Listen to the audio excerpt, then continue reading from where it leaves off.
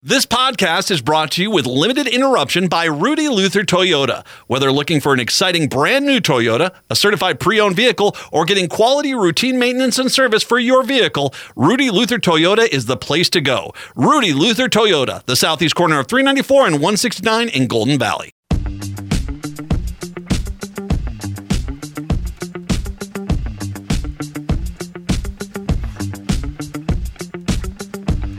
Broadcasting live on AM 950, the progressive voice of Minnesota, as well as in the evening on WCPT 820 Chicago's Progressive Talk. It is the Matt McNeil Show for your Wednesday. Jeff Stein will be here in just about a half hour. He's our national and presidential expert, noted author as well. He will be in to, I'm sure, talk about what is going to be the headline of the day, which is the Colorado story. But before we get to that, Brett is joining us today. Brett, how are we today? I'm doing all right. How about you? I'm doing well, but I wanted so this morning, I told you, I went to the Y early and got a workout in. I had to get it because I was busy trying to get a bunch of stuff done. And shockingly empty at this point. And I just wanted to bask that in because it's not going to be that way. Well, in a couple of weeks, it's not going to be empty anymore. At least for the first few weeks of January. Well, I've had friends who own clubs, and they say the same thing every time. 6 weeks, Valentine's Day. That's when you realize that advertisement where they've got the thing doing the dude doing the ab thing, and he's ripped.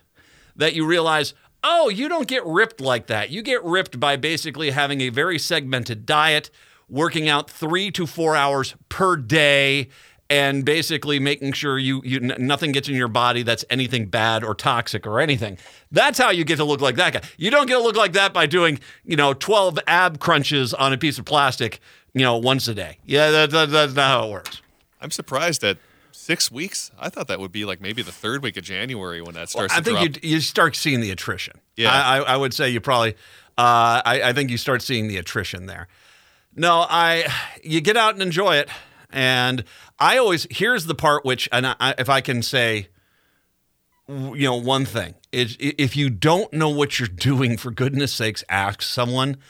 Even if you can't find someone who's working in the club or anything like that, just ask someone who looks like they've been there a while, because I have seen people hurt themselves on workout equipment. I have seen people doing that. And yeah, it is.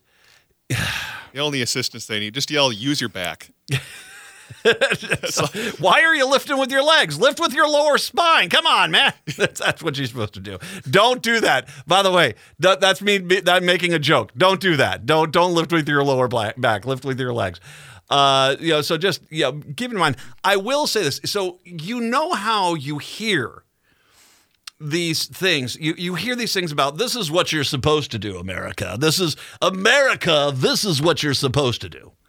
So I was talking I'll preface this by, I went to my dentist and I floss on a regular basis. And I just said to them, it's like, how many people floss on a regular basis? And she said, oh, this is my dental hygienist. And she said, oh, maybe 20%. I was like, well, you guys harp on it all the time. Like everyone's like living with a piece of string in their mouth all the time. That's not reality. You kind of get that mentality. They have said, what they say about being physically fit is you want to work out, basically 30 to 60 minutes per week intensely and doing like this. I think one of the easiest things to do is if you got the iHealth on your phone or on your watch, 10,000 steps a day. If you're getting close to 10,000 steps a day, you're going to be in pretty good shape. You really are. And so that's a good thing. I was at a class one time, did 1 hour. It was a 1 hour class. Not exactly the heaviest workout of all time, but I got a good sweat on. And the woman at the end of it said, congratulations, by doing this one class this week, you've done more exercise than 80% of the public has. And I just sort of said, really? Because the way you hear it is that you make it sounds like that is, how most people aren't, are working out constantly. No, it's, most people don't. You don't realize that. So a lot of people are going to be hitting the gym. You do whatever you're comfortable with. You go out there, be happy. That's kind of always been my mentality. Be happy with it. Just don't don't feel like you have to live someone else's life. Live the best life that you can, and however that is, be happy doing it by all means. But I will say that it just if you are going to go to the club, just don't hesitate to ask for help if you need it. All right? Just Matt's safety tip. 952-946-6205, 952-946-6205. The big story, of course, broke last night. The Colorado Supreme Court on Tuesday ordered former President Trump to be barred from the state's 2024 presidential ballot under a Civil War-era insurrection clause in a historic ruling certain to be promptly appealed to the nation's highest court. 6 Republicans and affiliated Colorado voters backed the nonprofit Citizens for Responsibility and Ethics in Washington. They filed a lawsuit in September alleging that Trump's actions in relation to the January 6th attack on the U.S. Capitol disqualify him from the office under the 14th Amendment of the Constitution.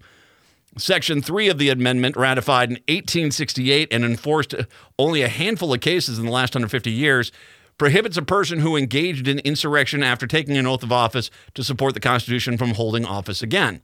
A majority of the court holds that President Trump is disqualified from holding the office of president under Section 3 of the 14th Amendment of the United States Constitution. The court wrote in its ruling, because he is disqualified, it would be a wrongful act under the election code of the Colorado Secretary of State to list him as a candidate on the presidential primary ballot. The court's 4-3 decision, Justices Monica Marquez, William Hood, Richard Gabriel, and Melissa Hart made up the majority.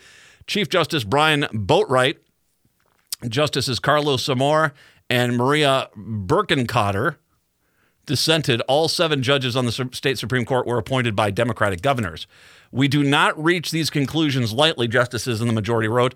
We are mindful of the magnitude and weight of the questions now before us. We are likewise mindful of our solemn duty to apply the law without fear or favor and without being swayed by public reaction to the decisions that the law mandates we reach. I want to stop right there and start talking about the important, ugly truth. The truth that the media in this country just does not want to talk about. They allude to it, but they don't just say it outright. Donald Trump tried to overthrow the government of the United States. End of discussion. This is not debatable. I get it. You're the default mode of the media. And if I can, let me step back on the media. The media basically got played. There isn't, in my mind, an effective news media in this country. Not anymore. I mean, you do see some remnants of it here or there. The Heartland Signal guys, they do a great job. Minnesota Reformer does a great job. There are some places out there that do a very good job. The reality is most of the mainstream media, though, has been compromised because they got browbeaten into it. They lost money. They basically they were bought outright by conservative forces and told to basically change their narrative. The advertisers who are predominantly what Republicans basically said, we're going to pull our advertising unless you report the way we want to report. And yeah, that little tug of the leash worked. And many of these news staffs have been cut to where they can't do. I mean, go look at a newspaper from the 1980s. It's a faraway land. And by the way, the newspapers from the 1980s were nothing like the newspapers from like the 1950s. The newspapers in the 1980s were, 20, 25 pages per section, in-depth reporting, constant. Now, because of staff cuts and mandates that you can't make it sound like one side's winning, you basically have, barely covered news at all. And it's an embarrassment. And I feel sorry because I know a lot of good journalists who work for outlets where, I can't tell you how many times I will read a story and say like the Star Tribune in Minneapolis, St. Paul. And it's done by, there's a guy named Andy Mannix, who is a fantastic writer, fantastic. And it will be like, oh my God, I mean, this is a major story. And 30 years ago, it would be the beginning of 2 weeks of round-to-round coverage in the paper. And no one would be shrugging their shoulders. They'd be hounding these people until they got answers. And he'll put out the story, and the rest of the newspaper goes, well, we'll leave it up there for a few hours, and then let's move it to the back, and let's make sure we don't really revisit that again. I mean, that's kind of the nature of the paper nowadays. They don't do investigative stories. They don't do follow-ups. They don't do team coverage. They just don't. Unless it's the most sensationalized news. And this is because the right wing beat the news media down to a pulp. But the reality is you should not be surprised by what the Colorado Supreme Court ruled for this one single reason. Donald Trump tried to overthrow the government of the United States. That's not an opinion. That's an actual fact. He lost the election in 2020. He lost. End of story. There is no debate. Only complete and utter morons don't realize the facts that when he was given the chance and his team was given the chance over and over and over and over and over and over and over again in courtroom after courtroom after courtroom. And they said, where's your evidence? And said, we don't have any. We just think it happened. And the judges looked at them and said, well, that's not how the legal system works. You're biased. That's what they would say. Because they didn't just take them for their word and remove a person who had won the election fair and square. When you look at what Trump was doing in Georgia, if you could just find me a few thousand votes, that'd be great. He was wanting him to find the votes. And then, of course, if all of a sudden it was found out that he manufactured a bunch of votes, Donald Trump would be, I never told him to do that. He did well, this is the consequences. We'll just have to learn our lesson next time. No. Donald Trump tried to overthrow the government of the United States. He tried to get rid of democracy itself. And you know what? He wouldn't even be in this freaking race right now if the news media in this country did their damn job. And stop tipping-toeing around this like, it's like when you find a broken vase and there's one kid in the house, but you don't want to sit there and say, well, clearly the kid did the damage. You just want to tiptoe around it. Well, somebody did this. Yeah, it was the kid. Somebody tried to overthrow the government by sending a mob of lunatics to attack the U.S. Capitol, beat police officers, threaten to hang the vice president, and wipe their feces all over the wall. We don't know who it is. Well, how about the guy that was out the speech telling them to go up there and attack the Capitol? No, not him. We don't know. Who knows who did it? Him, that guy. It was a coordinated effort. We now know his entire campaign team, pretty much the majority of the White House, was all involved in this. It was him. He's the guilty party. We don't know for sure. No, he was. That's called a fact. And the point that I am making is this. If I have gotten to the point, me, trained chimp Matt McNeil, I have to basically point out what's a fact for the media. Well, guess what? We are in dire times and indeed. More on this, and once again, Jeff Stein to talk about it when we come back here at, he'll be here about half past the hour. It is the Matt McNeil Show.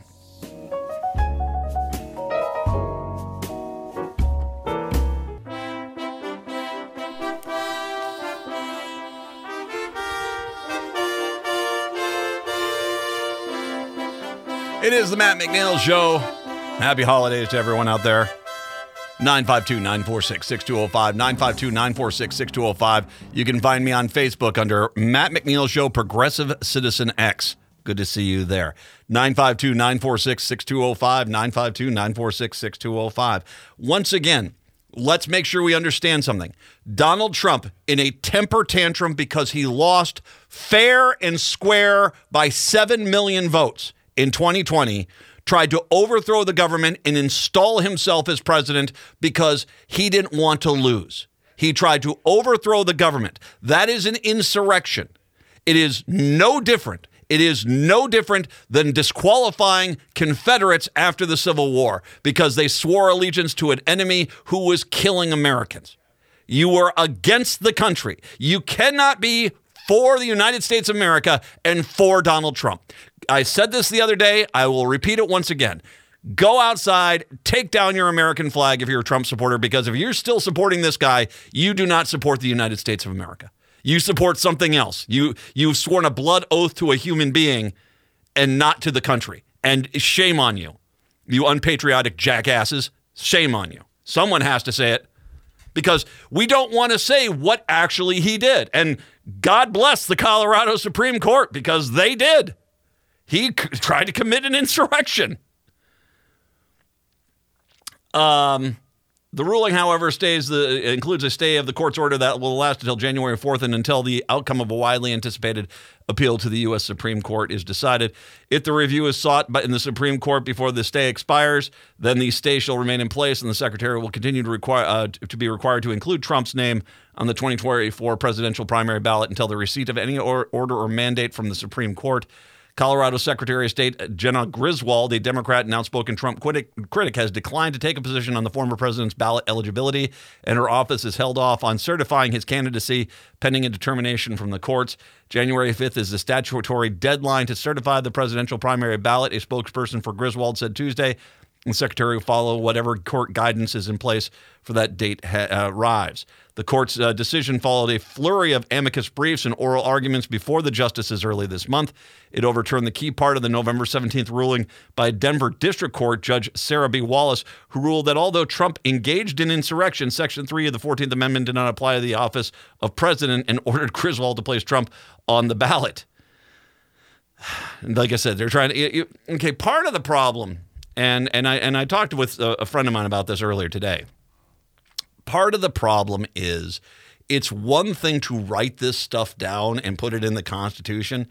It's another thing that you get to it and you say, oh, how do we apply it? And the most consummate example is they had to clean up a lot with the Constitution after Woodrow Wilson. Woodrow Wilson, in his second term, had a what was described as by many people a debilitating stroke. He was not capable of running the country. And as I've said before, and I'll say again, we've already had our first woman president. Woodrow Wilson's wife basically, made the decisions for this country on whether to sign things or not sign things. She would take a document into the office, close the door, come back out. Woodrow Wilson, by all accounts, was not really able to make the decisions of this. And so many of these decisions came from Woodrow Wilson's wife at that point. But the problem was that even though clearly the president was not qualified to stay in office any longer, there wasn't really any process or method to get him out of office, even though he was physically incapacitated and really couldn't do the job, which then cleaned up. I mean, after he was out of office, there was some amendments passed that basically cleaned that up a little bit and gave some ideas. The insurrection clause should apply. It applies to, and one of the things which is really kind of interesting about this judge in Denver that initially said, oh, yeah, he did an insurrection, but it isn't the president. It says if you swore an oath to the country, the president of the United States swears an oath to the country. So technically, he is covered in this.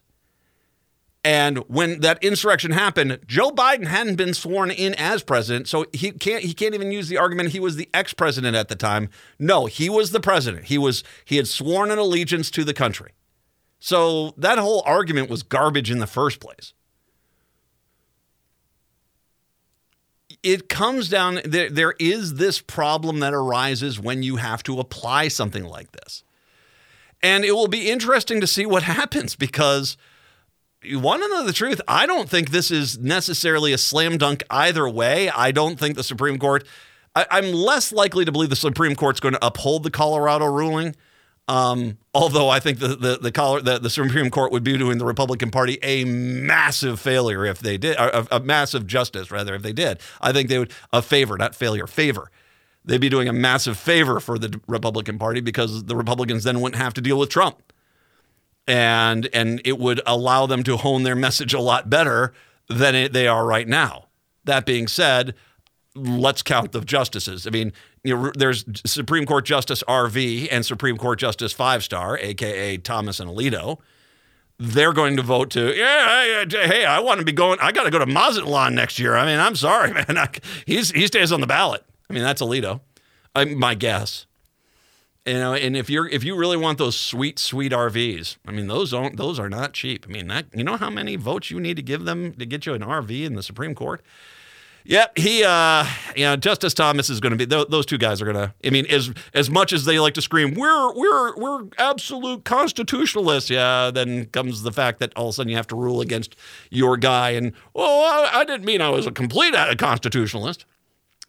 Gorsuch, I think, is well, I don't know. Gorsuch, that ruling in Oklahoma where he basically did what he was supposed to do and say, oh, yeah, treaties supersede the Constitution, so a Native American treaty overrides the Constitution. That would the deciding vote in that case, that was a pretty big surprise because he was right. Treaties do override the Constitution, so they have rights. So it will be interesting to see what Gorsuch does. I mean, I could see him coming back and saying, well, he swore an oath to the country, and then he tried to overthrow the country. I think what's going to happen is a lot of these justices are going to say, while we do not, let's see how close I get. Let's just see how close I get here.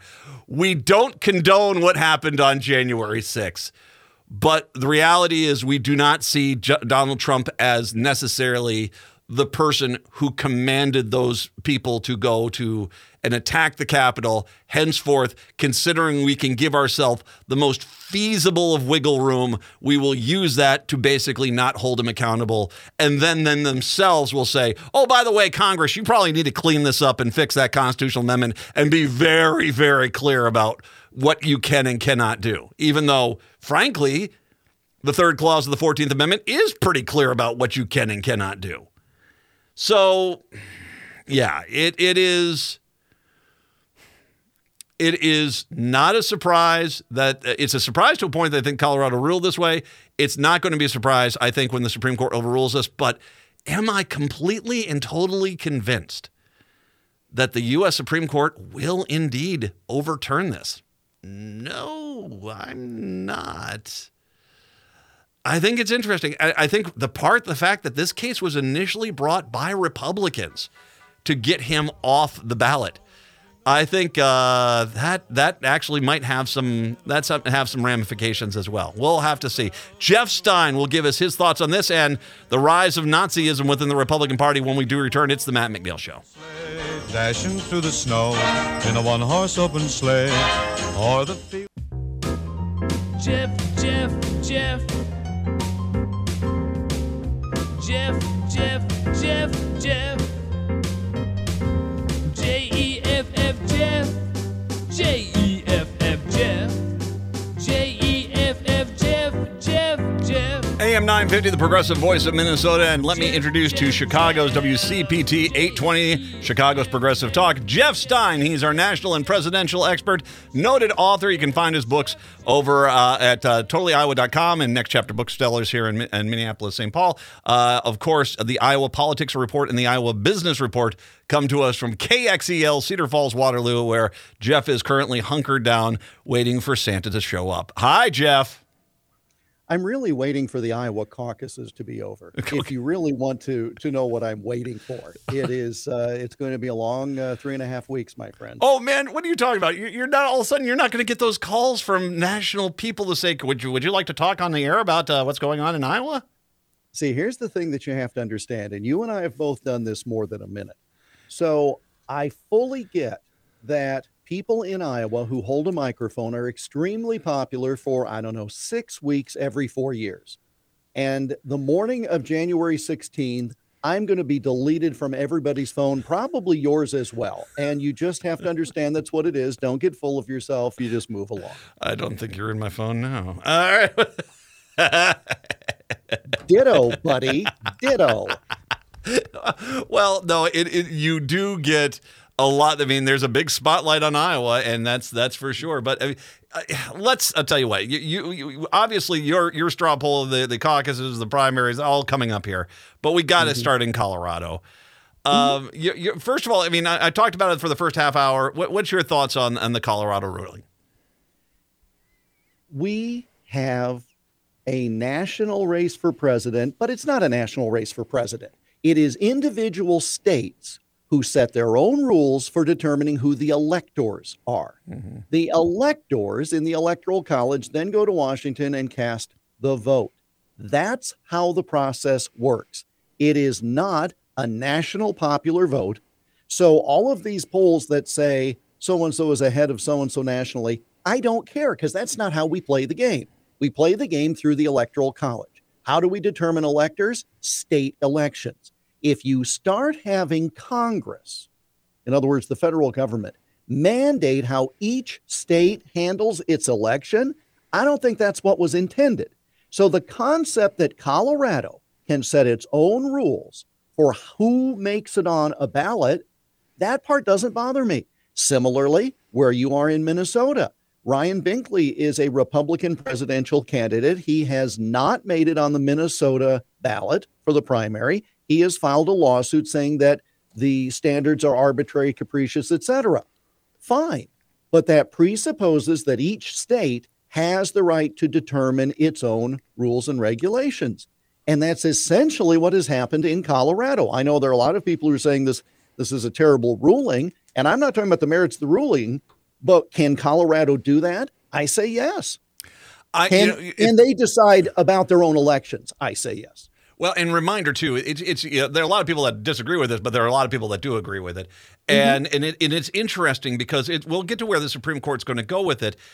A lot of it, I mean, reminder, this was overturning a previous lower court decision, a Denver judge, who basically said, oh yeah, that Trump did commit an insurrection, but just that the Section 3 of the 14th Amendment does not apply to the president, which is kind of a garbage argument because it does say if you swear an oath to the country, which the president does. So that kind of is a garbage argument, and that basically opened the door for the Supreme Court to say, well, no, the president of the United States does swear an oath to the country, although it still was a 4-3 vote. And this decision being stayed up until January to allow the Supreme Court to weigh in. The reality is that it was always destined to go up there. And now the question comes in on what the Supreme Court's going to do. Well, and again, it comes down to a very narrow issue. And you're exactly right. You have to focus on what the actual issue is. And the fighting issue is, does Article 3 of the 14th Amendment apply to what is in essence a state election? That's what we're talking about. There is no national ballot, because if there were a national ballot, then we'd have uniform poll times. We don't have that. We'd have uniform rules for how soon you can get a ballot and whether you can mail it in. We don't have that. And so you have to first determine if that provision of the federal Constitution can apply to a state-based election. And that's the whole shooting match right there, frankly. And given that every state has its own rules, even if the Supreme Court, Matt, says, well, yes, the 14th Amendment could apply to a state election, that doesn't automatically mean it will in each state, because each state has different rules. Is the question, okay, so if they overturn this, and we're speculating on speculation at this point, so I understand that. But if the Supreme Court does overturn it, what's their most likely path, do you think, to do so? Is it process, just like I said, and I mentioned this earlier, there's a tendency that on paper things look good, but then all of a sudden it has to be applied. And everyone like, okay, how do we do this? Is it process? Is it the question of what constitutes an insurrection? Does it constitute what leads? Who is a leader of an insurrection? Where do you think, if the Supreme Court does knock this down, they're going to come and focus on that one element to knock it down? No, I think it's going to be even more esoteric than that. I think it's going to be, does this provision apply to state election law? Period. It's not going to be defining. I don't think it's going to be, well, it doesn't say president and he was president, which I hear from people on the right. I don't think that's the argument. As you said, you swore an oath. Yeah. I really think it's going to be, does this apply to a state election? Well, can I stop? Can I stop you there really quick? Because I want to ask you to branch that out a little bit. So when they did kick the Confederates in the late 1860s off ballots, they weren't kicking them off federal ballots, but state ballots, correct? I mean, it was the federal government basically knocking a person off a state ballot. So, I mean, we're kind of in a mess here, because it would seem to me now it's a question of whether or not that is a decision solely made by a federal government on what appears on a state ballot, because that's kind of what happened before. Or is it? Do you know if those cases started? Say a former Confederate wanted to run in Alabama, and the government of Alabama said, "Well, unfortunately, you violated this clause." He contested it, and then it, I guess, went up to a trial in Congress. I'm not sure how that went. Well, keep in mind, it's a federal election if you're electing someone directly to the U.S. House or the U.S. Senate. It is not a federal election if it is Hennepin County dog catcher. Okay. And so this is where you've got the distinction. So the whole point of the 14th Amendment was to make sure that those who rose up against the U.S. government did not serve in the U.S. government. And those are federal elections. Whereas when you're talking about a presidential primary, well, geez, that's virtually nothing. That's delegates to a state or to a national nominating convention, which is why the Republicans in Colorado have said, the state party has said, if this decision stands, then we are going to revoke our right to have a primary and we're going to turn it into a caucus because this is only a partisan issue. The key is, how does that affect a general election ballot when it's the state election is electing electors? They're not directly electing a member of Congress, for example. And by the way, and they call it partisan, but the people that brought this case to kick him off the ballot were Republicans. Well, you can say partisan regardless, right? Yeah. Because you and I have talked in Hello Chicago, but we've used the phrase Trumpicans. They're not Republicans. They're people who vote for Trump. I used the phrase Obamacrats in an earlier era as well. So you've got the professional politician Republicans who don't like Trump. Yeah, they'd love to see him off the ballot. That's one of the things that when this ruling came down, well, Democrats probably like it because it's a way to get Trump out of the way. Republicans liked it, those who don't want Trump, because that's the whole point. Somebody like DeSantis, Haley, et cetera, that's their whole point, is to say, you can't trust that Trump's going to be there on the ballot. Go with a safe choice, somebody who's not facing, umpteen felonies. But in a twisted way, it's helping Trump as well. Every time he gets indicted. I mean, how many millions did he bring in on the basis of this ruling? This is why the whole system is turned upside down. It's not what you would have expected. Well, no, he's learned that he could create a bunch of Trump fans who basically also vote Republican, as opposed to Republicans who vote for Trump. And I think that's the key. You bring up an interesting point. The Supreme Court could really, proverbially fall on a sword for the Republican Party and get Trump. They could get Trump out of the way right now. They could come on down with this ruling and say, yep, a state can remove him, which I imagine would lead to a flurry of states removing him from the ballot. And you would have that. And it's, of course, I think, Thomas and Alito are compromised. So, I mean, if you want to be critical of me saying it like that, well, then don't take an RV and a bunch of 5-star trips. Now, they're compromised.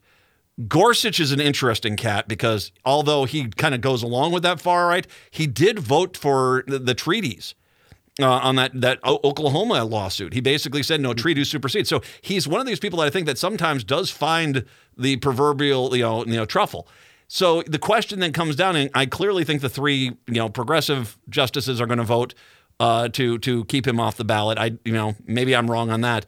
So the question here is, do you think there's a chance at all that the Supreme Court will say, you know what, for the betterment of the Republican Party, you guys are already reeling still from the overturning of Roe v. Wade. If we get Trump out of the way, at least you might be able to put some semblance of normalcy back to the party. No, because the backlash by the Trump element would be so strong of citizenry. Mm-hmm. I don't see them.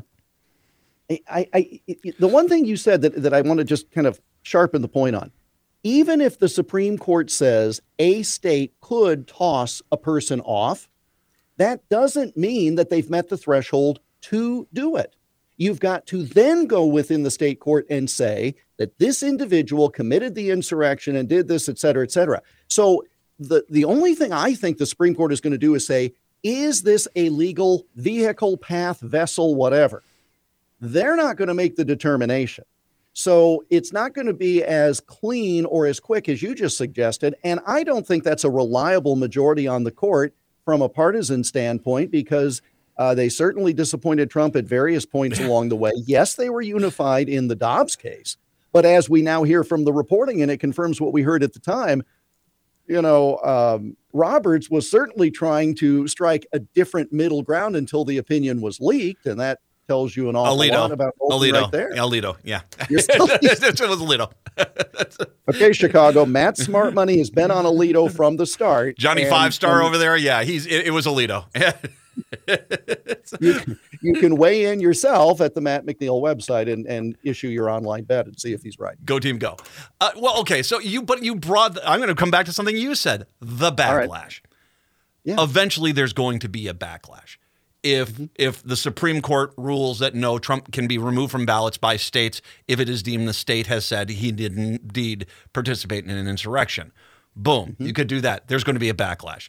If somehow, some way, another Republican candidate comes in and eventually sneaks and steals away the nomination from him, the Trump supporters will have a backlash. If Trump runs and wins wins the primary and then loses in the general election to Biden a second time, there'll be a backlash. Isn't this just an inevitable? There's going to be a backlash somewhere. So, you can just make the argument, well, these people are going to be furious and upset now. So to a point, doing it earlier than later might be the better solution. Well, what if the U.S. Supreme Court says that Colorado was wrong? You're going to have a backlash from those on the left. I mean, yes, but my point is, I don't think that they're going to consider we're good Republicans, and for the sake of the Republican Party and the small R republic, we're going to do this. I just don't think that they're that unified on any issue other than abortion, frankly. Well, but at the same time, no, I can understand. You're right. There will be people who will be upset.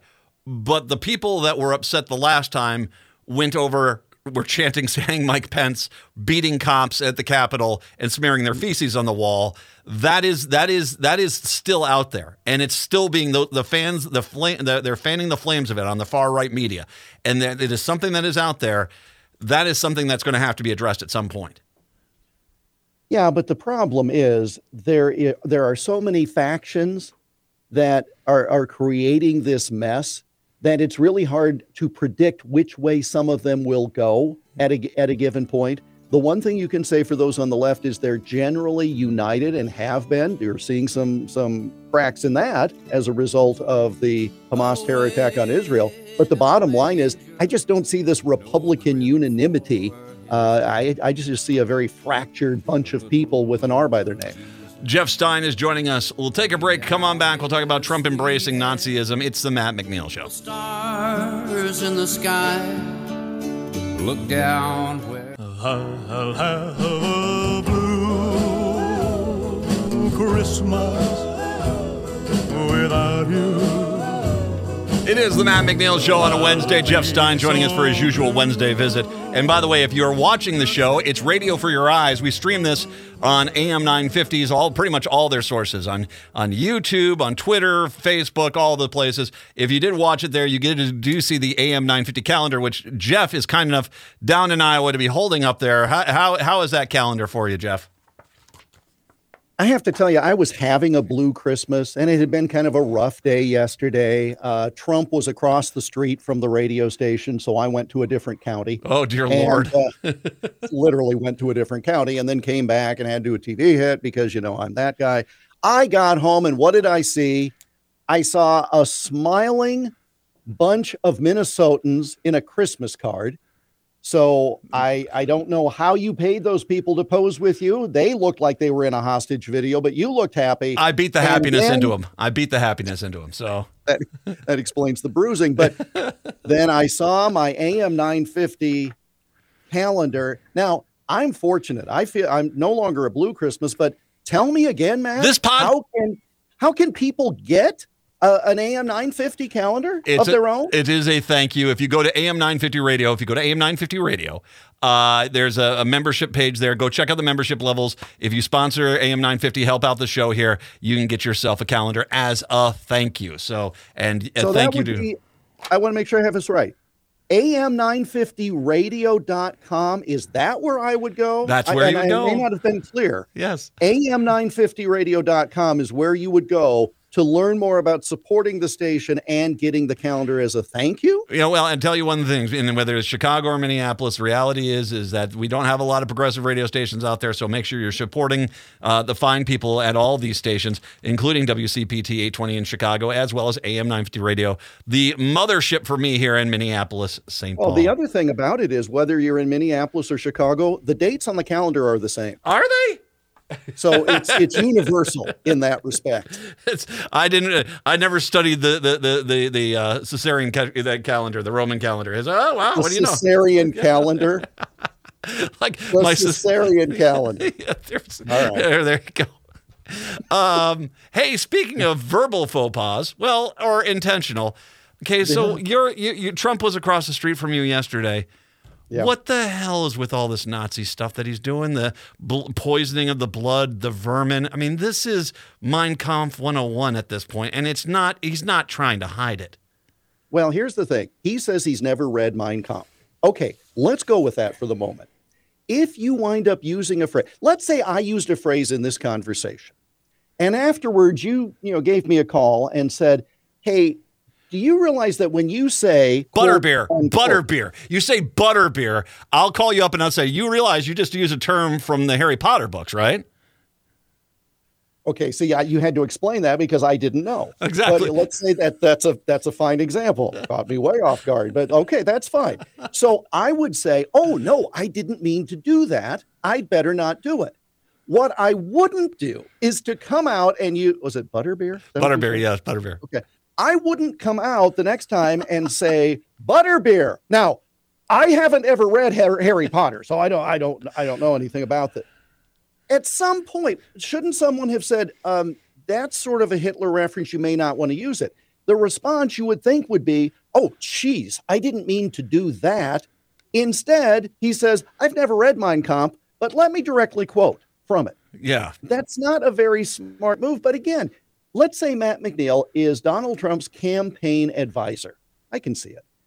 And can you imagine getting him to do anything that you wanted him to do? You and I talked a few months ago about the fact that at some of these rallies, he doesn't seem well, that he is going off on these rants and these tangents, and he at times is just not making any sense at all. And so there's a question there. The reality, I mean, clearly someone behind the scenes thinks the path to success here and winning the presidency is cosplaying Adolf. And, regardless of where it's coming from, it's really hard in this country to hear someone basically extol the virtues of a Hitler reference in their campaign and not every single person in the country absolutely jumping down his throat. The fact that so many Republicans are avoiding talking about it, the media, kind of coyly plays around and doesn't call it what it is. He's quoting Hitler. And if you're doing this, I understand the whole Colorado ballot thing, but if there's something that should disqualify you from office in this country, you'd think it'd be quoting Adolf Hitler.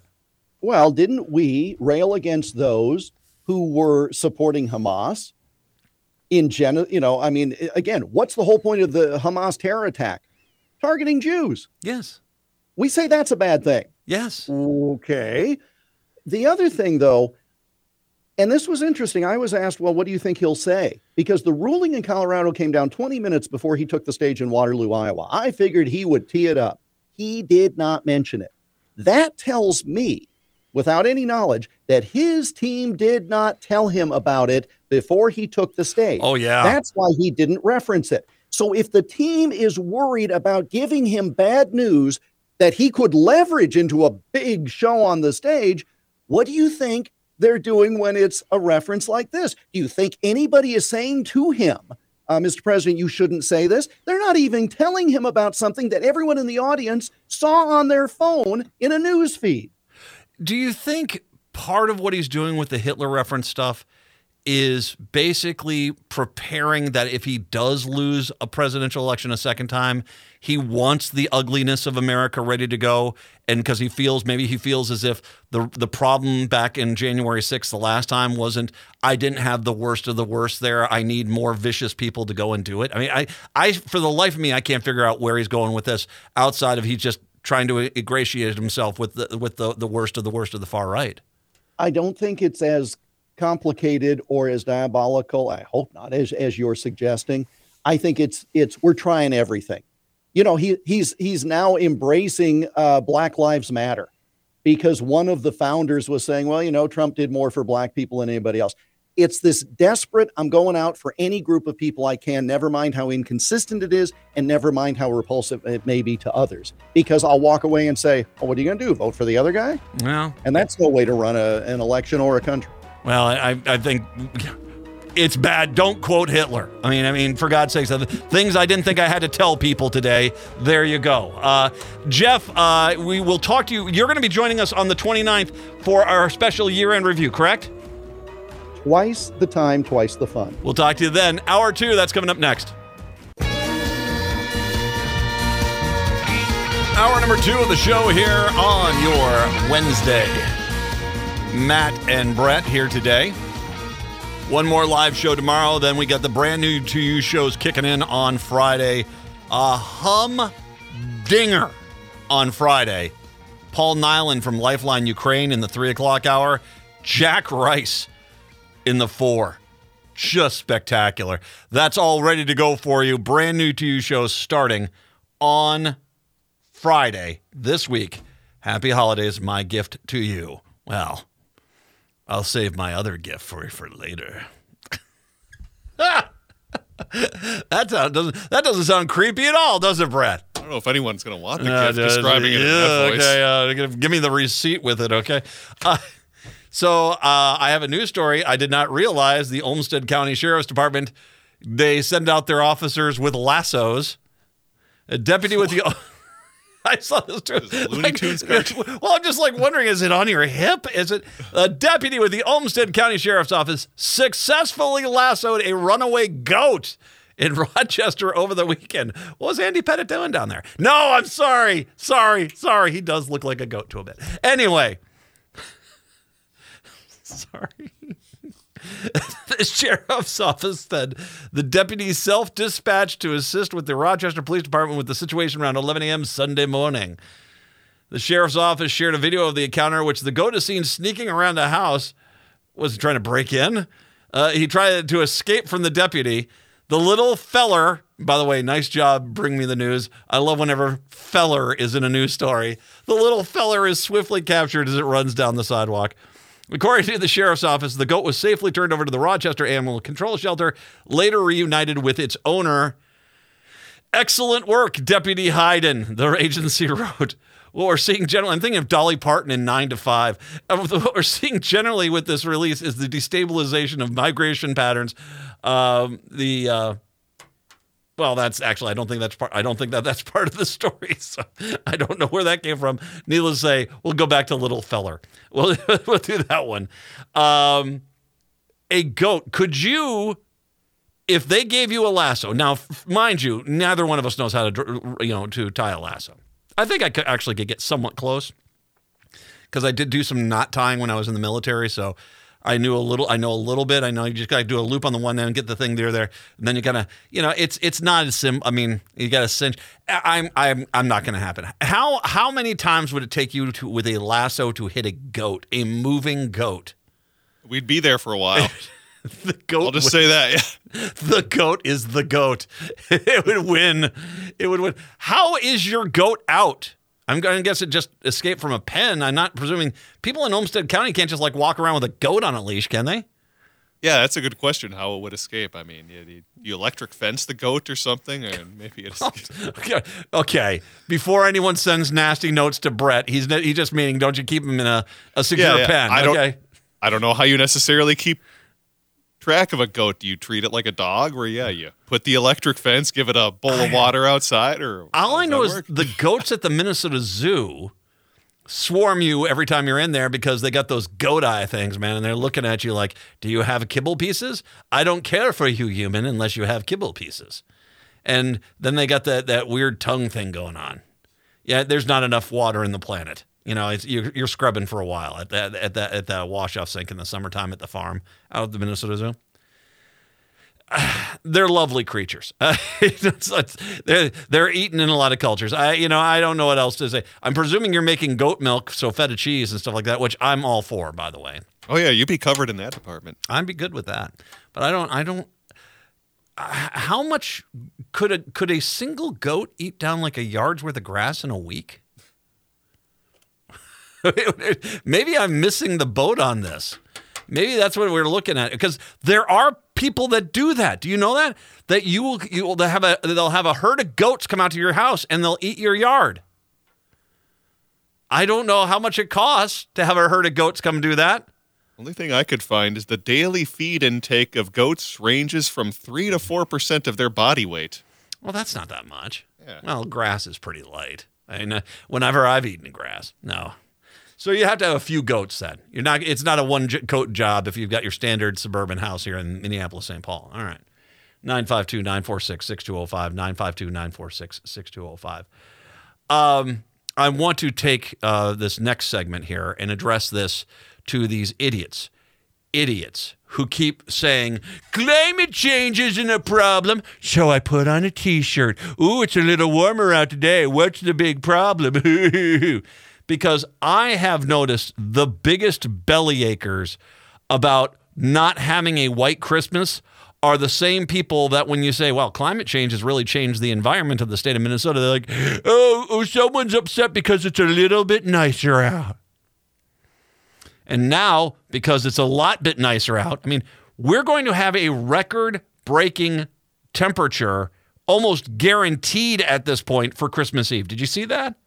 They're saying Christmas Eve. I think the previous high temperature record for Christmas Eve is 47. We're supposed to be like 51, 52. That's the forecast. You're going to get above 50 on Christmas. That shouldn't happen in Minnesota. We should be nowhere near that right now. As a matter of fact, even that one cold day we had on Monday was actually 1 degree warmer than the average temperature for the day. That kind of gives you an idea of how screwed up our weather has been this year.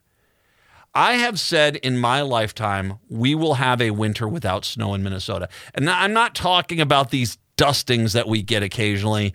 That, like, we had one in October, we had a dusting there, and we had a dusting in late November, and it just comes, stays for a few hours and it's gone. Would you consider anything we've had this year to be snow? Never yet? I wouldn't either. Yeah. No, I wouldn't. Snow it stays on the ground. Stays on the ground. At least 2 weeks. The ground is completely covered. Snow's on the ground. 2 weeks. Snow. That's what I would consider it. We haven't had anything close to that this year.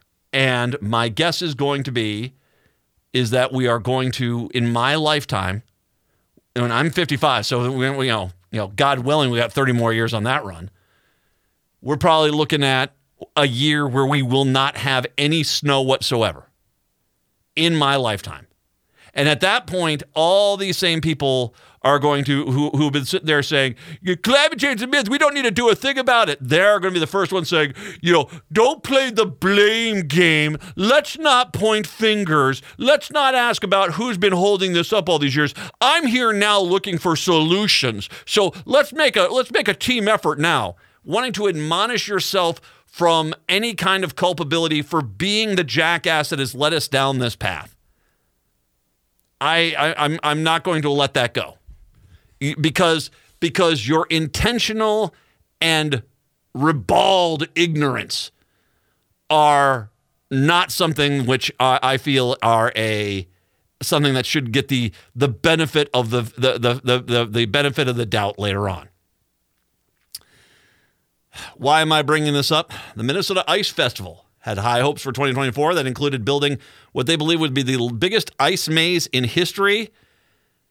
Unfortunately, that's not going to happen. On Thursday, Minnesota Ice CEO Robbie Harrell announced that the winter celebration, which was supposed to start on January 5th at the Vikings Lakes in Eagan, has been canceled blaming the unseasonable start to winter. It goes without saying that temperatures in the 40s and 50s are not ideal for ice making. We are really looking forward to celebrating the beautiful Minnesota winter with everyone, but the weather hasn't cooperated and we won't be able to deliver the experience we had hoped for, said Harrell in a release statement. There are safety concerns that we have to take into account when building structures with ice and snow, and ensuring the safety of those structures is our top priority, understandably. Yeah, the last thing you need is a large chunk of ice falling on a kid. Harrell added that it is important for those attending events featuring large ice or snow sculptures to exercise caution, as warmer temperatures can affect the stability of those structures, creating potential hazards.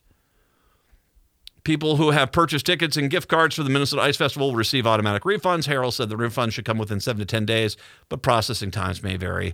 A large amount of the ice has already been delivered for the festival site. Organizers say it's under a blanket of insulation to keep it from melting, and they're hoping it can be used in a winter celebration of some sort later this winter when things cool down. We have gotten to the point where it's too warm in Minneapolis, St. Paul to have an ice event on January 5th. I want to repeat that. All you people out there saying, what's the big deal, huh? I'm wearing a t-shirt. How much money did this group in Egan just lose because of climate change? Because it's climate change. It's climate change. Have you looked at the temperatures in December? Did you look at the temperatures in November? December is even worse. It's not 4 or 5 degrees above normal. It's 20 degrees almost every freaking day above normal. I mean, look outside. This doesn't look like Minnesota at Christmas time. It looks like Minnesota in early November. And we're going to have more of these winters than we are going to have of old school winters. And it's really easy for the complete and total dumbasses who are the climate change deniers to sit there the first day it snows and say, oh, look at here, it's snowing. Who thinks that climate change is real? You've gotten to the point where you can't have ice sculptures in the Twin Cities anymore. That you really, I mean, let's be honest about it. If you want to have an ice sculpture, you have to go to Duluth. That's basically the cutoff point now. If you want to guarantee that you're going to have a cold enough winter, you need to do it in Duluth or up on the range or on the very northwestern part of the state. Is the Winter Carnival in jeopardy? Because that's a few dollars. I mean, I was there a few years ago when all the ice sculptures melted on the second day. I went out to Rice Park, and you're going around Rice Park, and all you saw was just crumbled ice sculptures. It was, well, this pile looks nice. That's like, this pile over here's got my vote. You can tell it was something ambitious. And yeah, I have zero doubt we'll have some cold days this year. But it doesn't offset the fact that we've had a month. It's not even a month. I mean, it's the 20th of December. It's more like November 1st. It's a month and a half off at this point. And sure, like I said, I have zero doubt we're going to get ice cold temperatures. And by the way, let's talk a little bit about the other impacts of this. First of all, we're going to have winter come slap us back around. And it's not going to be a 30 degree down to a 10 degree drop. It's going to be a 45 degree down to a 10 degree drop. And one thing that's pretty clear is that a lot of elderly people, when weather changes like that, when you get all of a sudden cold weather coming in that quickly, it takes a toll. You lose a lot of people when the cold weather rolls on in. You may not think that that's a big deal, but having these massive temperature drops, that actually does cause a lot of problems. But let's just say you are your standard, anti-COVID Republican out there today, where human life doesn't matter to you. It sucks to be them when they die, unless it's a family member you love. And why isn't anybody doing anything about this? I mean, your hypocrisy knows no end. But let's just say you worship one thing and one thing only, and that's the dollar. you do know we have quite a few industries in the state which are based on the concept of the upper tier of the United States having a pretty serious winter, right? Snowmobile makers, ice fishing equipment, resorts that basically have ice fishing huts that are out on them, that they make a ton of money on those things. Have you been to some of those resorts? Brett, have you ever done one of those where they have the really fancy schmancy ice houses out there? I have not, no. They're nice. I've been to them. It's. I was up on Lake of the Woods. You know, real nice out in Zipple Bay. Real nice. They got TVs, you know, full bathrooms, nice kitchens. It's a nice setup, man. And you got a hole in the floor so you put a line in the water. Sounds fun, but it kind of seems to defeat the purpose of ice fishing for me. I kind of the old school style. Don't fool yourself, man. I mean, well, you do get the old school, but it's nice to do it inside, man. And I will say this, those resorts make a ton of money. Well, maybe not this year. I guarantee you there's going to be a cutoff line somewhere. Is it Mille Lacs? Is it Mille Lacs where they can't put the ice houses out there because it's not warm? Wait a minute. We had an ice fishing tournament that just got canceled not that long ago because the ice wasn't thick enough. You're already having major problems because of not 1 day or 3 days. That's what it used to be. Sure, we might have a few days, maybe a day in December where it hit 40 one day and then came back down to normal very quickly. You'd never had 3 freaking weeks of this. And here we are. And anyone that cares about the whether it's Minnesota businesses, Minnesota life, because once again, you're going to get this temperature smack back and it's going to smack back hard and we're going to lose people because of that dramatic temperature change. Or if you just want to maintain that idyllic Minnesota winter experience. Right now, it's going away, and it's going away quickly. This is one of the reasons why people did not want to put a loon on the flag, was because they said, if the temperatures keep warming up in 50 years, there's not going to be any loons in Minnesota. They'll all be up in Canada. Used to be a lot more moose in the state. Used to be red foxes in the state. Now they're not here. My dad remembers snowy owls nesting on the University of Minnesota campus. When was the last time you saw a snowy owl anywhere in the metro area? Come on. They're not down here now. Guarantee you that. You're out there, you're one of these people that climate change is a myth. Well, enjoy what your myth has brought us. Your myth has brought us an Oklahoma City Christmas. Although it is still prettier than Oklahoma City, let's just be honest. I mean, not the nicest town I've ever seen in my life. But still, I live in Minnesota. I don't live in Oklahoma. I don't mind cold weather. I don't mind the cooler temperatures. I sure as heck don't want to see the entire winter industry in this country, in this state, cavitate and to get destroyed because idiots still keep putting their thumb up their backside and saying, nothing wrong here. You just are fools. You're part of the problem. You're not part of the solution. 952-946-6205. 952-946-6205. Let's take a break. Come on back. Apparently, someone's upset because people aren't paying for the exorbitant prices for their products anymore. Oh, no. Oh, no. Indeed. We'll take a break. Come back. It's the Matt McNeil Show right here on AM 950.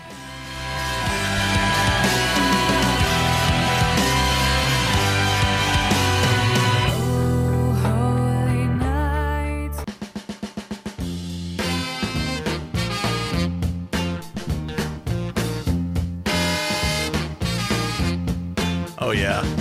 They call me Backdoor Santa. It is the Matt McNeil Show. I make my runs about the break of day. Happy holidays. 952-946-6205. 952-946-6205 is the phone number.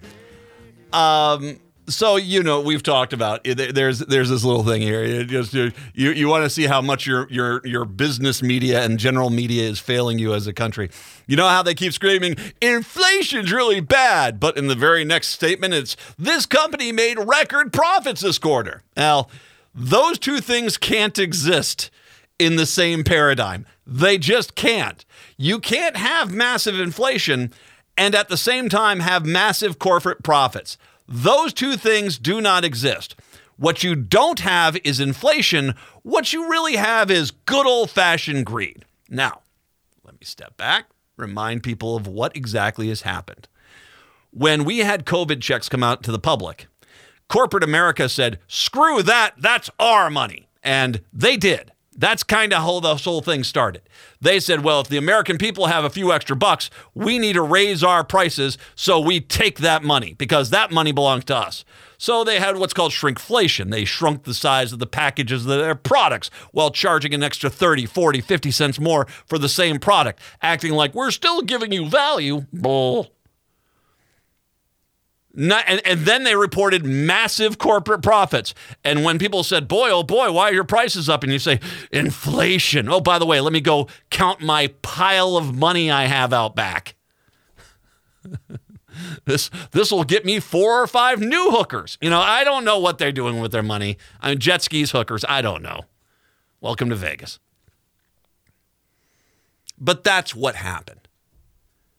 Because you can't have those two things. It's not inflation if there's record corporate profits. That's just plain old-fashioned greed. And eventually, you are going to start tapping the wallets of people. Because the reality is that they only got so much extra cash from the government. And cue the next story. Distress signals went up in Golden Valley on Wednesday morning. People were buying fewer General Mills products.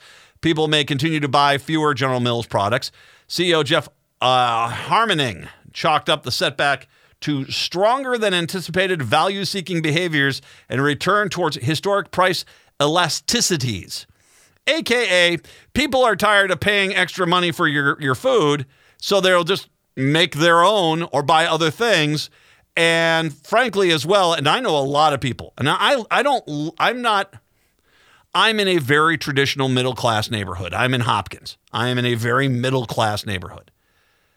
I know a lot of people in middle-class neighborhoods right now that are basically, it's not just people who are in lower-income neighborhoods and lower-income situations where they're penny pinching. I know a lot of people who are like, I'm stopped buying this product because it was a 16-ounce can. Now it's a 13.5-ounce can, and it costs $1 more. I have cans. I don't know if you're like me.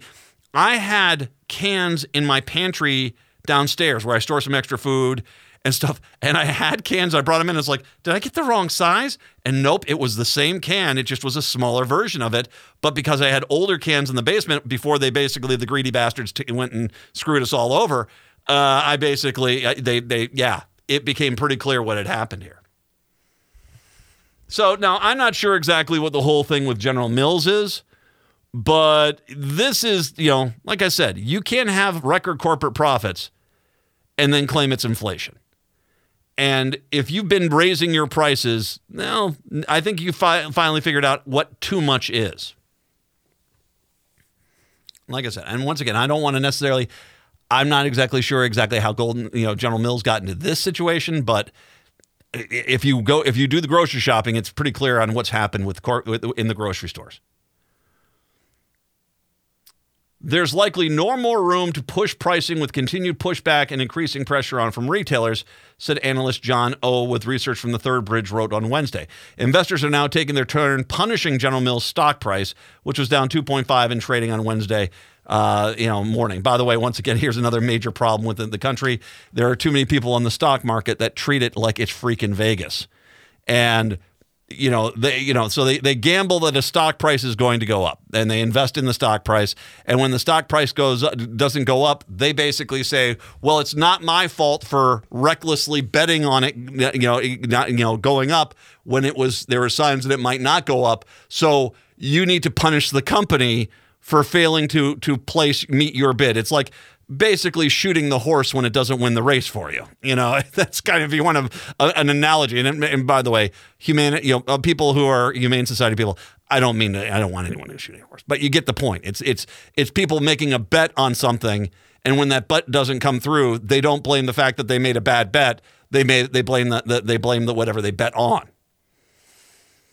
Already, General Mills has tried to temper expectations of slower growth ahead as it leaves behind a major pandemic-era boost. When people ate almost entirely at home and stocked their pantries full on Wednesday, the company predicted it may not grow sales all through next summer. Hammoning said if they believe heavy advertising and a suite of product innovations like high-protein yogurt, and loaded cereals will provide springboards for better results down the line. Dude, have you been down a cereal aisle? A loaded cereal? I'm not sure that's going to stand out like you think it's going to. You know what the new one they have in the cereal aisle is? Like a miniaturized version of it. So now you can buy, like you don't get just Cocoa Puffs. You get like mini Cocoa Puffs, like it's like those Dippin' Dot size. What? How long would those stay fresh in a bowl with milk? Not very long. Yeah. Who wants to dissolve in the milk? Who wants slush? Are they just getting us used to that 1840s British workhouse gruel? It's like, because that's all it's going to be. After 5 minutes in milk, it's just going to turn into gruel. Hey kids, check out Kellogg's Gruel. Kellogg's Gruel now with marshmallows. Keep your hands off my gruel. All right, let's take We got a whole marketing campaign. I'm cuckoo for gruel. Oh, yes. You can. It's printing money. General Mills, give me a call. We'll take a break. 952-946-6205. 952-946-6205. Maybe I'll remind him of Mr. Mom when I come on back, all right? It's the Matt McNeil Show right here on AM 950. Melekaliki-maka is the thing to say on a bright Hawaiian Christmas day.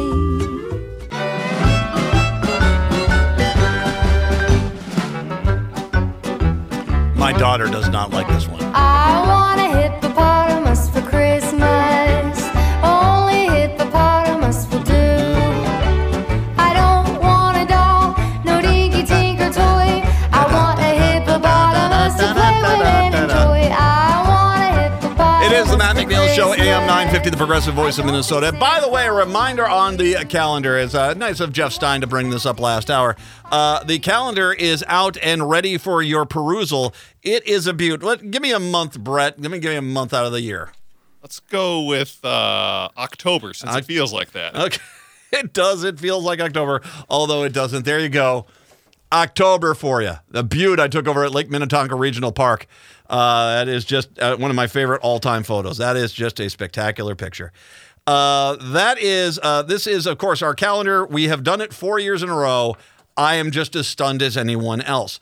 You can get this calendar as a thank you. Now, we have a lot of different levels that you can sign up on. Go to am950radio.com. Go on the membership page. Help support AM 950 to keep progressive radio here in Minneapolis, St. Paul, in Minnesota, and in the United States of America. And a thank you for your support is going to be a calendar. Sign up, get the calendar, enjoy the calendar. It makes a fantastic gift. And if anyone wants me to sign one, I don't know why you'd want me to, but sure, I could do that for you. Why? Because I'm simple and easy that way. I'll do anything. Like a frat boy with a glass, they don't know what's inside of it. Sure, I'll try. I'm willing to help out any way I can. Go get the calendar as a thank you. We also have tote bags as thank yous, and there is a meet and greet as a thank you as well. Go check it out. am950radio.com. That's am950radio.com. And enjoy. And also, by the way, if I can also mention our good friend Paul Metza. He is with Sonny Earl tonight over at the Dakota. They are doing their anniversary show there, 25th anniversary. I just talked to Paul today. He and Sonny practiced for 4 hours. He said, I haven't done that in a while. And so they're getting ready for the show at the Dakota tonight. The doors open at 5:30. The show starts at 7. 25th anniversary, Metza and Sonny Earl. It's going to be fantastic at the Dakota. Go check it out. And, let's sell that place out. So head over to the Dakota, get some food, enjoy yourself there. 952-946-6205. 952-946-6205. Oh, back to General Mills and protein yogurt and loaded cereals. Our job is to maximize long-term shareholder return, not to particularly quarter or frankly any particular year, he told analysts. When the consumer is stressed and the results are hard to come by, one of the things we've been successful companies like ours is do reinvest in the future. In an interview Wednesday, Harmoning said that it is typical tough times for consumers. Come back on restaurants and buy more groceries, give a boost. That hasn't happened despite steep menu inflation diners are facing. Even though consumers are feeling pinched, they haven't traded like they normally do. And that's an interesting side point to it, because it is expensive to order food. And as a matter of fact, when I did not do a lot of like DoorDash and Uber Eats and stuff like that. I didn't do a lot of that until we had the accident last year. And a lot of people gave us gift cards, and so it gave us an opportunity to do that. And I was kind of stunned at the cost markup of all that stuff. But a lot of people do it. A lot of people do that today. It's convenience, and people are willing to pay for convenience on some level. Now, I'm not saying that that's the case here. I think it's coming from both sides, frankly. I think on one side you have people who are, will just go get food out. And on the other side, I think you've got consumers who are tired of paying extra for less product. And I think the end result of something like that is, General Mills having problems. Some of the company's challenges are due to competitors getting back on the shelves after years of supply chain snarls. Harmoning said, underscoring the need to boost its brands and advertise in-store and promotions.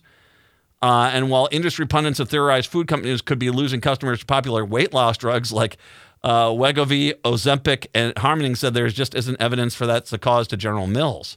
Really? That there's enough people taking those drugs that's actually impacting the sales of a place like General Mills or, Pillsbury or something like that? Nestle or something? Dear Lord.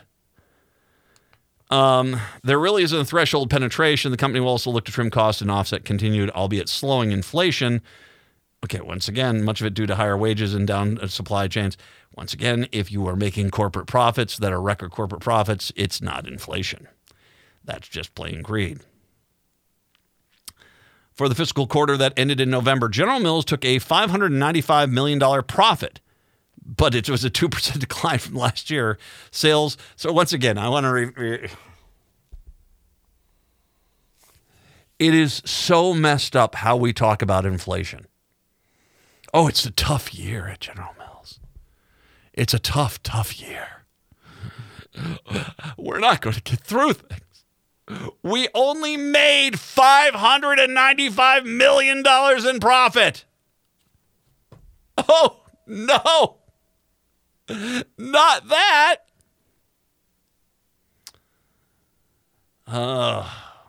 Sales fell, but you still made $595 million in profit. That's a good year. In profit. So once again, that's after salaries have been paid. That's after the supply chains have been paid. That's after all the, so don't look at us and say, well, wages are costing more and supply chain issues. No, $595 million in profit. It means all that stuff got paid. And this is the profit you have. A massive Scrooge McDuck vat of cash. Just, do we have any business reporter that will actually honestly describe what this is as it is? Anyone? Bueller? Anyone? Oh, the growth will need to come primarily from selling a greater volume of products. It said, the road ahead for General Mills and the wider industry will be a challenging one. It will likely be until mid-calendar year 2024 when we can start seeing a positive outlook on the volume of growth. Although those poor guys only having to make do with $595 million in profit. Not that.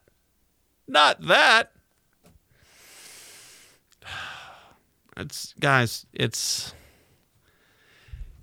the biggest failure of this country on economics, on capitalism, is allowing the executive class of these corporations, and I understand this case of General Mills is a shareholder thing, but trust me, this is executive class stuff.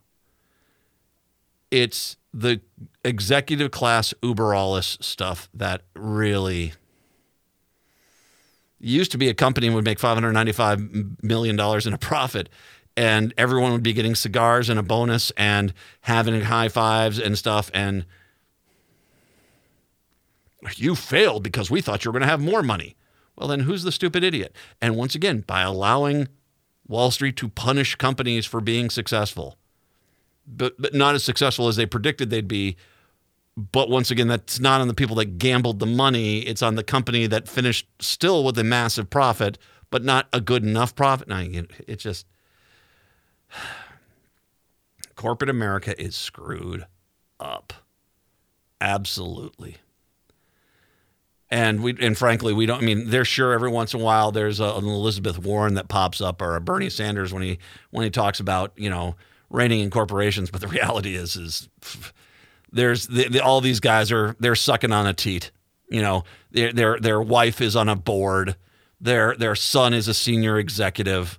They're all trying to get the lobbying gig after they're done with their term in office. They're not about to rein this in. Insanity rules, and we all get screwed. There you go. 952-946-6205, 952-946-6205. A bit of good news here, and you might not have missed this here. Minnesota lawmakers made changes to Minnesota law on police body camera videos that should result in the public release of more footage showing what happened and sooner. The changes, largely overshadowed this past legislative session by Democrats' far-reaching criminal justice reforms, require law enforcement to release footage of action and circumstances surrounding officers discharging their firearms or using force that results in substantial bodily harm. A great example of this would be Jaleel Stallings, where they fired off their guns. There was indeed bodily harm. If the police would have had to release that body cam footage of what exactly happened with Jaleel Stallings at that time, I guarantee you there would have never been any charges filed against Jaleel Stallings. And as a matter of fact, there'd probably be a pretty substantial public outcry for the firing of a lot of police officers. So this is a good deal. And this kind of and this is one of those things where, talking about volume pricing, the Minnesota DFL got so many things put through. I imagine the Republicans didn't really think, and who basically carry the water for the police unions, they didn't see, this might actually cause the public to see what's going on behind the scenes. Before the law went into effect early this year, the footage was released. Police had the discretion to release that just a snippet of video, like when the gun was fired, not footage of what led up to the incident. Now they have to show more than a snippet. Representative Cedric Frazier, the DFLer from New Hope, said that it's important that when trying to piece together the circumstances surrounding police officers' use of force. In Minnesota, law enforcement officers' body camera video can be released to the public under 3 circumstances: if a firearm was discharged, if police caused substantial bodily harm to someone, or if an officer has been disciplined. Police can also release videos if the public interest, like to correct misinformation in the hope of quelling public unrest, which generally, a lot of times, if they're hiding the video, it tells you a lot there. The law was also amended so that when the deadly force is used, a body cam video must be released to the public no later than 14 days after the incident, unless the police agency says it would interfere with an ongoing investigation. Prepare yourself for, that's an ongoing investigation. Now family members and their legal representatives can request they inspect the video without going to court to get it. The police agency can deny the request if they determine there's a compelling reason that would interfere with the active investigation, but the family can sue for its release. Frazier said lawmakers worked with the State Bureau of Criminal Apprehension to come up with the 14-day timeline. He said lawmakers will be watching to see if police agencies continue to withhold videos by citing concern about impairing the investigation, and the law need further tweaking. Before the law was changed, family members said to go to court to get the video, according to the government transparency advocate Rich Neumeister, who pushed for some of the changes. Neumeister said now people can ask agencies for video of incidents that would show why someone was tased or punched, for example, even if no court proceeding resulted. It's a major change for accountability, which I think is a good thing. The law also amended so that the video of deadly force must be kept indefinitely. So you can't erase it now. Frazier said this makes some headway into a problem laid bare in a recent New York Times story about how police largely control the footage, who can see it and when, and he said the question remains whether the body cams will be a deterrence to excessive force. Does that actually change anything? What they actually prevent some things to happen in the past? I think the jury's still out on that. I think it's a good thing. And I get it, you're working with the Bureau of Criminal Apprehension. I would make an argument a week, 10 days. I mean, if you have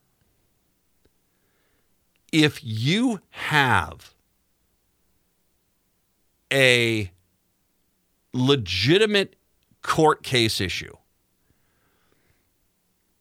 and there's an investigation going on, and someone has a lawyer, the defendant has a lawyer, I can't see why in the world the defendant and the suspect can't have access to the body cam footage immediately. And what it feels like a lot of times happens is only when it goes to trial do you get to see this.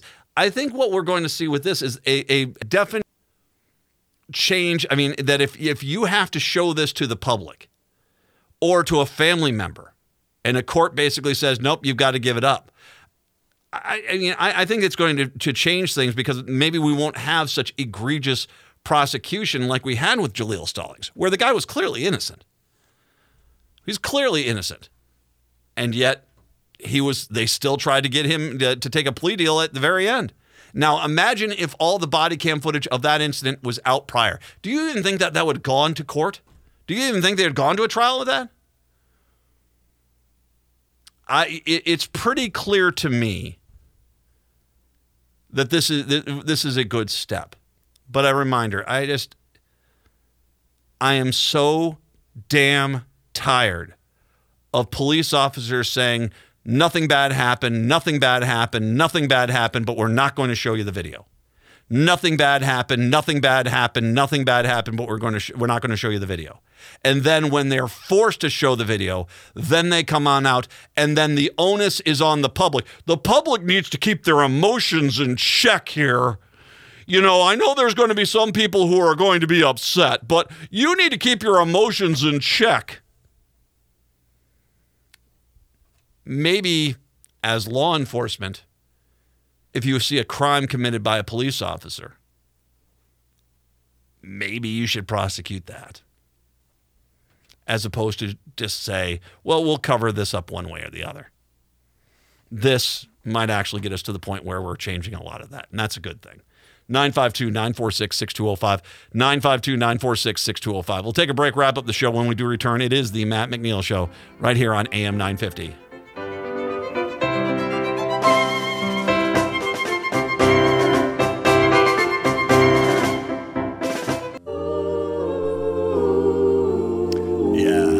A little. I'll be home for Christmas. It's a good album, by the way. You can play on me. It's the Matt McNeil Show, 952-946-6205, 952-946-6205. Minnesota's program to provide free school breakfast and lunch to all students, regardless of income, is costing the state more than expected because of a jump in demand. When Democratic Governor Tim Walz signed the legislation last spring, advocates said the free meals would ease stresses on parents and help reduce childhood poverty while lifting the stigma of kids who rely on them. Thousands of school children who didn't previously qualify have been getting the free meals since Minnesota this fall became the country's fourth state to offer universal free school meals. The number has since grown to at least 8. Republican lawmakers objected to the program. Boo. It was moved through the legislature saying it was a poor use of taxpayer dollars to subsidize meals. Mind you, I want to make sure we understand this. These people consider themselves Christians, these Republicans. I got to read this. They said it was a poor use of taxpayer dollars to subsidize meal for students. Yes. Hey, first of all, I'm saving $500 a year on my kid alone, so I'm cool with it. So there you go. Now with the cost rising faster than expected, $81 million more over the next 2 years and $95 over the next 2 years after that. Some questions whether the state can afford the ongoing commitment. That was reported on Wednesday. An updated budget forecast released this month show the money will be tight heading into the 2024 legislative session. Officials said that briefing that the higher projections for school meals are based on really preliminary or partial data, and they'll keep monitoring the situation. Here's what I'm going to say. I don't care. Feed them. Feed them. Got into a discussion with a moderate Republican, and I said, here's the problem I have with Republicans' policy choices. And this is actually kind of an old school way of doing it. But there'll be 100 hungry people, and they'll find the one person out of that 100, so 99 people who are undeniably hungry, and the one person who's just cheating the system, and they'll say, I would rather have 100 people go hungry than see a single taxpayer dollar wasted feeding someone who's not. Which isn't very Christian. I mean, it is horrifically anti-Christian. But it's because their real God is money. And that is, this is old school Republican, dogma. That they, in the same sense as I'd rather ask for an apology or ask for forgiveness as opposed to ask for permission. That's a standard Republican dogma. It is traditional Republican to basically say, I would rather kill a program if I find one person abusing it. I don't care if 1 million people are getting a benefit out of it. Kill the program because one person getting a tax dollar they didn't deserve. Mind you, they also support a lot of people that are cheating the tax code who are really wealthy. That's a side point. If one person's getting a tax dollar they don't deserve, then they should be punished and cancel the entire program. I, as a liberal, heathen, progressive Democrat, I actually invoke the Christian doctrine of just give them a damn sandwich. We'll figure out the problem later. I don't care. Listen to me. I don't care. I don't care that someone in that system might have parents who can afford the lunch. Don't care. I don't care. I don't care if you found one person who's shipping their kids over from Wisconsin for lunchtime at a school in Minnesota, eating free, then going back to Wisconsin. I don't care. Just feed them. Now, religious dogma for you. You do or don't do whatever it is you do or don't want to do. I'm Christian. Gospel of Matthew says, feed the hungry. That's it. That's it. Feed the hungry. So if someone's hungry and they want food, give them a damn sandwich. Don't make them pee in a cup. Don't make them to apply for 15 jobs. Don't say, you don't deserve it.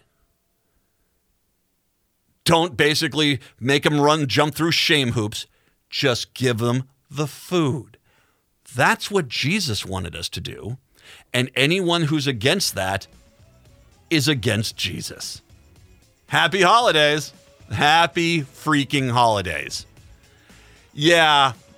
If the more you know. I mean, this is part of my whole endless quest never-ending quest to basically wrestle, what was a religion based on peace, love, and understanding away from people that really want to use it to hurt other people. So that's just me. Native Roots Radio, I'm Awake. That's coming up. Have a good one. We are back for a final show on tomorrow. Till then, see ya.